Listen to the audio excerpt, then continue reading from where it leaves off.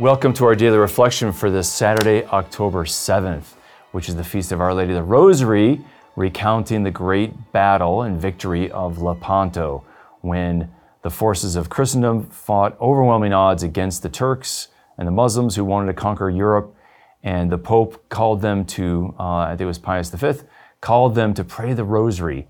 And he got all of Christendom to pray the Rosary, and all of the soldiers and sailors in that Christian armada from the Holy League prayed the Rosary going into battle, and Our Lady answered their prayers and gave them a great victory.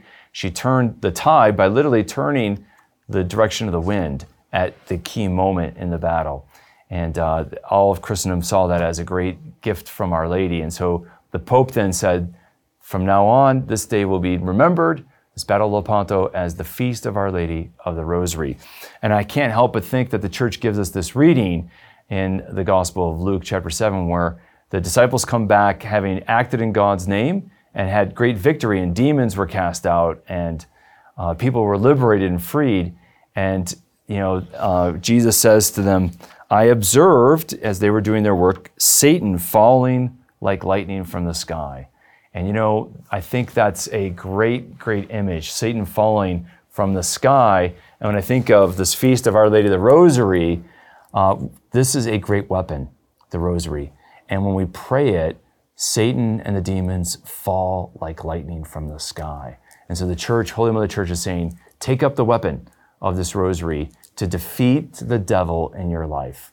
Wherever the devil is gaining ground with different members of your family or friends or whatever co-workers, take up this Rosary and pray it. It is a powerful weapon.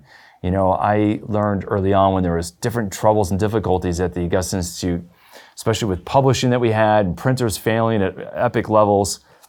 I remember one printer we were using in Canada, and they had, I think, 4 major machines, and 3 out of the 4 stopped working and had major problems right as our Bible went to them. And they were supposed to be printing it, and it caused a huge delay, and we missed Christmas publishing. And from that day on, I resolved I was going to pray the Rosary on the way to work every day for our mission to be protected. And I really believe Our Lady has given us great protection since that day. So I am a great advocate of the Rosary, and the Church is too, more importantly. And so we should pray it. So pray your Rosary today. Take up this great weapon, which is Our Lady of Victory. And you'll see Satan falling like lightning from the sky. And then there's this great reading from Baruch about the people of Israel sinning terribly, but yet God gives this invitation to return to Him. And He says, fear not, because you've been sinful, my children.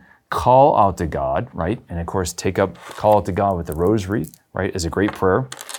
And as your hearts have strayed from God, right, have been inclined to stray from God, shuv, literally in the Hebrew, turn about now 10 times more and seek Him. And so if you feel like you've been straying or you feel like you've been lukewarm, turn back to God with a tenfold passion and desire to follow God more closely. And a great way to do that, Our Lady would teach you, is to take up the Rosary and ask Mary's intercession so that you can follow our Lord with a tenfold increase in ardor and desire and passion, right? That's a great desire. Let's ask Our Lady to give us that tenfold desire today in her intercession for us. May the Lord bless and keep you on this great feast day of what was originally known as Our Lady of Victory, but then became known as Our Lady of the Rosary. God bless. To sign up and start receiving these daily reflections in your inbox every day for free, visit formed.org/daily and enter your email. You can watch these reflections in video format by visiting formed.org.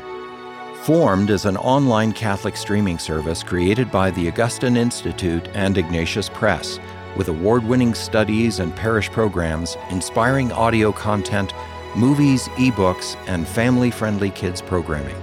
To support the mission of the Augustine Institute, please visit missioncircle.org.